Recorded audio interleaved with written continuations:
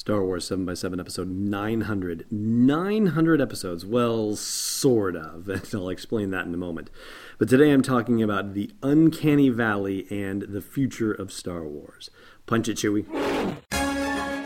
Hey there, this is Tim McMahon, Alan's co-host from the Expanded Comicverse podcast. But hey, you're listening to Star Wars 7 by 7, a daily Star Wars podcast, 7 minutes a day, 7 days a week. How awesome is that? Hey, Rebel Rouser. Welcome to Star Wars 7 by 7. I'm your host, Alan Voivod.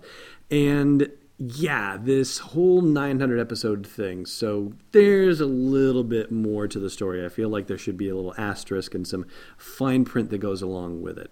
For those of you who have heard this story before, I promise I'll make it brief. And for those of you new to the podcast, well, here is the deal in brief. Because of the fact that iTunes likes to have a few episodes in the bank when they launch your podcast, we actually went live with 4 episodes on July 7th of 2014. And what's more is that there have been bonus episodes here and there throughout the course of these 2+ years that I've been doing the podcast. Most of that has happened during Celebration Anaheim and Celebration Europe, though we have also done bonus episodes that broke down trailers as they were released for The Force Awakens and for Rogue One. And for all our new listeners here, the we, when I say it, well, that's a verbal tick that 900 episodes and change I still haven't been able to shake. It's me. It is me behind the mic for the production, for the publication, for the ideation. You name it, it's on me. It's not always only me, of course. You know, we get Scorekeeper Declan and Quizmaster Joe on for the trivia challenges, and we've had a number of tremendous interviews this year and last year as well. But this being the 900th numbered episode, I gotta say, as I've been approaching 900, I've really been just kind of keen to blow past it because at this rate, I'm so close to 1,000, it's almost insane. March 30th of 2017 will be the day that I publish my 1,000th numbered episode. I guess at this rate, it'll be episode 1018, maybe. And that's assuming that we don't get any sort of special thing about episode 8 between now and then. Kathleen Kennedy did say in an interview recently that we're not going to see anything about Episode 8 until they get into the springtime because they want to give Rogue One some room to breathe. And that makes perfect sense, especially with the way that they handled the ending of the push for The Force Awakens and rolled right into the first trailer for Rogue One in April of this year. And of course, Celebration Orlando is happening April 13th through 16th, so I think we know exactly when we're going to see a first trailer for Episode 8. The big question is, will they tell us the subtitle of the movie before they give us the trailer, or will we get them both concurrently? That is an interesting proposition. I don't know. Considering how fast they came out with the Rogue One trailer after the DVD release of The Force Awakens, I think there's a possibility we could get the subtitle first and before we get the trailer. So, I don't know. I'd love to hear your thoughts on that. So please do chime in at the comments at the blog post for this show's episode at sw7x7.com. Now, since I am of a mind to just kind of look past 900, I figured maybe a good way to look at 900 would be to look at the future of Star Wars. And I think nothing is so indicative of one of the potential future storylines of Star Wars, at least the meta storyline, the storyline that we as fans are going to be talking about. I think probably one of the biggest ones has to be the use of CGI. And this would be the obligatory spoiler warning point.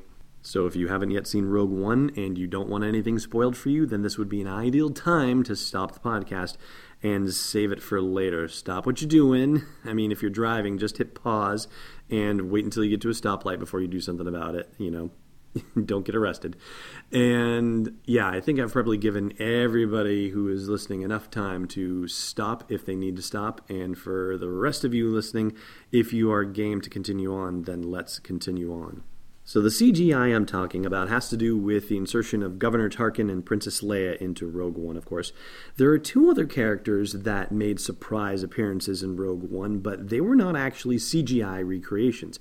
Specifically, I'm talking about Red Leader and Gold Leader in the giant space battle that happened at the end of Rogue One. And yes, indeed, they were the same Red Leader and Gold Leader that you heard in A New Hope.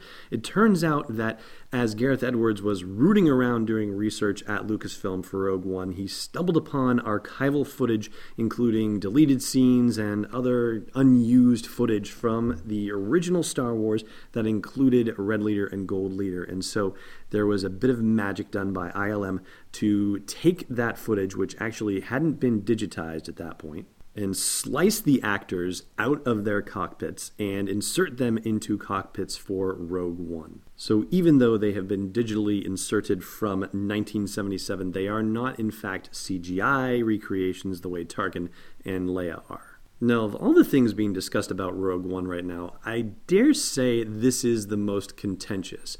And even then, I'm not seeing a heck of a lot of contention, as it were. I'm not seeing people screaming to the heavens that they never should have done this or anything like that. I'm seeing more back and forth of, I didn't like it, I liked it, I thought it worked, I thought it didn't, I thought this looked good, I thought this looked weird, that sort of thing. As far as my take on this goes, well, first of all, I think Lucasfilm actually had to do this from a business perspective. Specifically, Industrial Light and Magic had to do this from a business perspective. Literally, they were sort of behind the curve on this one. There's a company called Lola VFX. And unless you're in the industry, I guess it's probably one that you have likely never heard of before, or unless you're watching the technical awards in their entirety when they're given out for the Academy Awards, because Lola VFX is the company that Marvel was working with for the de-aging of Michael Douglas in Ant-Man, the young Robert Downey Jr. in the Captain America Civil War movie, and I just found out that they even worked on making the wimpy Chris Evans Steve Rogers character in the original Captain America, the First Avenger. That was the one that really blew my mind, actually, the wimpy Chris Evans thing. I thought that maybe they had done it through some weird camera trick thing, like how they made all the Hobbit actors appear small compared to all the adult actors in Lord of the Rings and the Hobbit movies and so forth.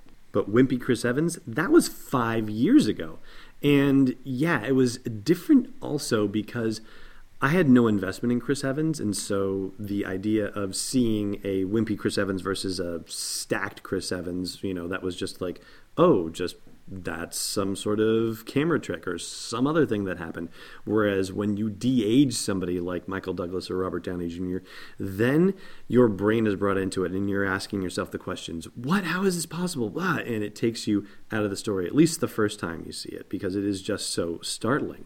And I think that's partly the challenge that people are having with Tarkin and Leia in Rogue One. I don't think it's the entirety of the challenge, but I do think it plays a role. I mean, the first time Tarkin turns around, Star Wars fans, we know Peter Cushing died in 1994, and supposedly his estate gave permission for something like this. I read that on the internet, so it must be true. Of course, they would have to give us permission for something like this to happen. There's no other way it would work. But they had a different guy play Tarkin with makeup and whatnot, Wayne Pygram. I'm sorry, Wayne, if I'm mispronouncing your name. He played Tarkin in Episode 3, Revenge of the Sith, and yeah, they could have recast the role, sure, but Lucasfilm, and specifically Industrial Light and Magic, is kind of behind the curve compared to Lola VFX, which has been doing amazing stuff like this for 5 years. So it wouldn't surprise me to learn if somewhere in the past 2 years there was a conversation between executives at Lucasfilm and ILM where Lucasfilm folks said, hey, Governor Tarkin is in the script for Rogue One, so we're going to give Wayne a call.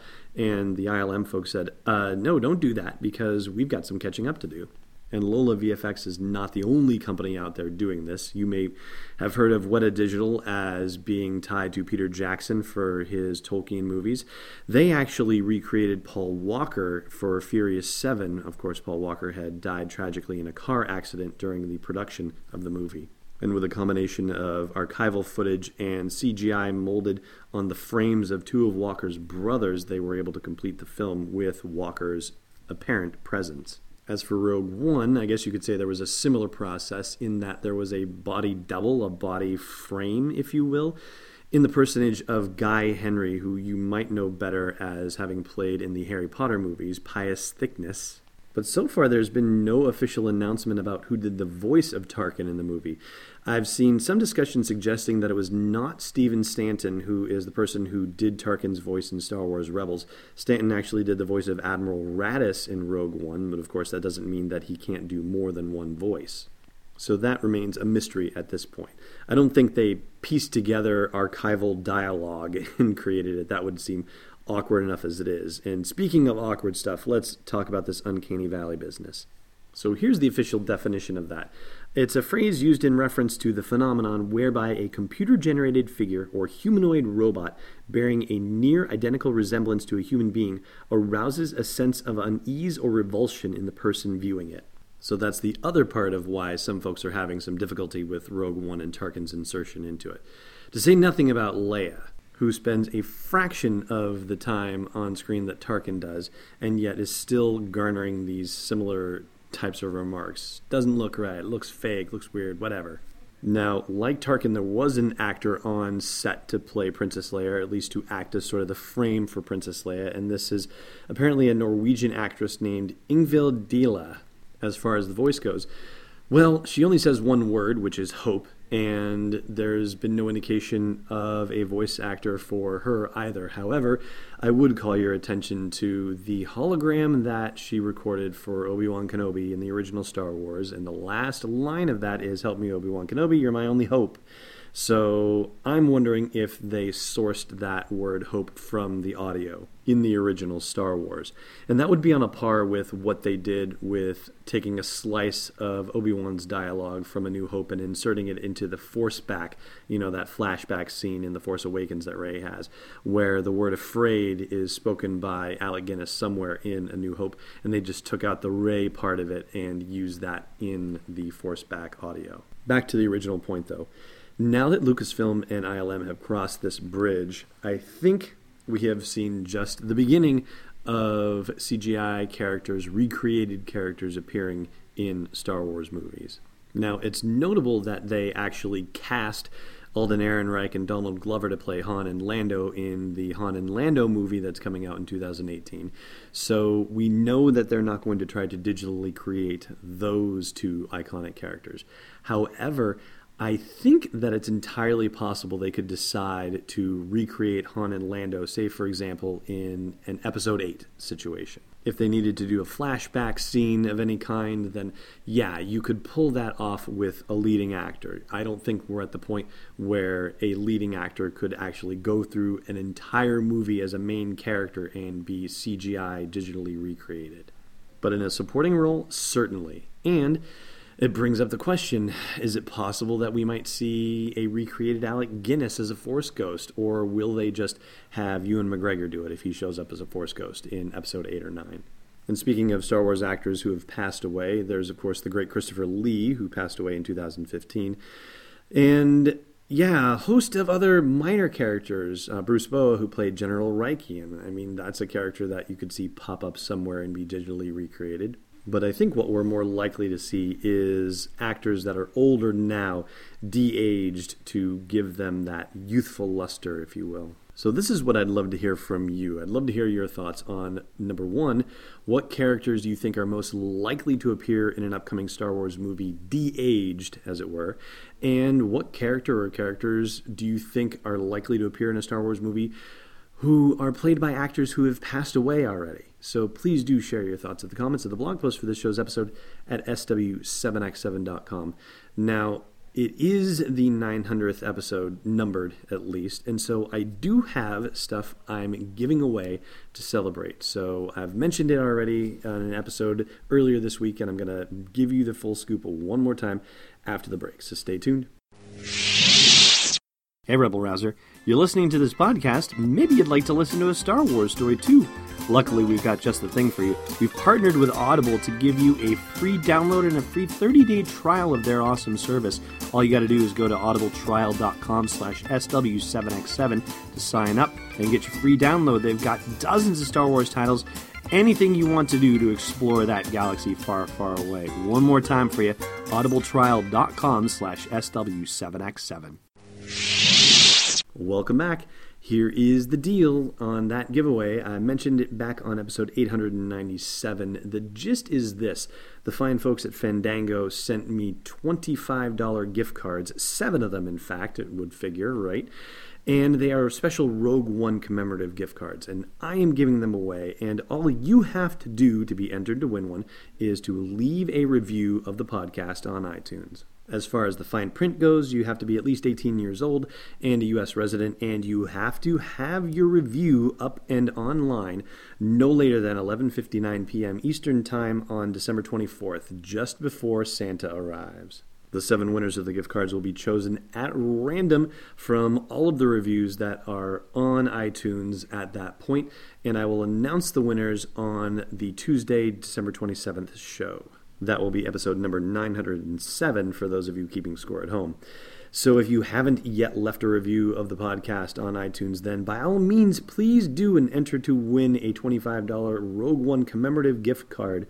And yeah, if I'm not clear about that, that's $25 that you get to spend on Fandango to buy movie tickets to see Rogue One again. Or if you really need to cleanse the palate with Collateral Beauty, then, more power to you. I'm not telling you what you have to see, but yeah, you'll probably want to go see Rogue One again, wouldn't you? So thank you very much, as always, for listening, whether you're making it a daily ritual or whether you're downloading a week's worth of time and binging it that way. However you like to listen to Star Wars 7x7, thank you so much for doing it wherever in the world you may be. I'm looking forward to continuing the journey with you on the march to our 1,000th episode together on March 30th, 2017. Thanks for listening to another episode of Star Wars 7x7. And hey, before you get set up for your attack run, check out SW7x7.com for show notes, links, photos, videos, and more. And we'll be able to do even more with the show for you with your support at patreon.com/SW7x7. It's not 3 marks at 210, it's Destiny Unleashed.